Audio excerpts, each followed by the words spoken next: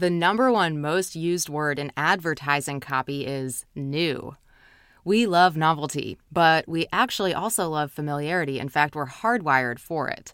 This is at the root of our habits, patterns, addictions, and that we're more likely to maintain the status quo than try new things, whether that's in our daily routine or our investment portfolio.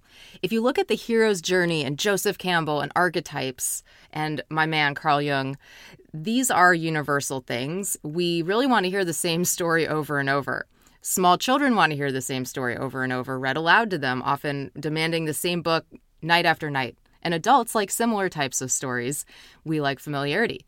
As adults, we even gravitate toward mates who resemble both the positive and negative traits of our primary caregivers. This is the imago.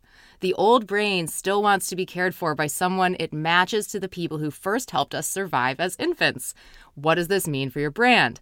Tell a good and recognizable story. But remember, you're not the hero. Your customer is. If you enjoy topics like this, sign up for our email list at BeetleMoment.com/email, and we'll send you 2 or 3 emails per month, no more, with our latest full podcast episodes and sometimes a blog post or two. That's BeetleMoment.com/email.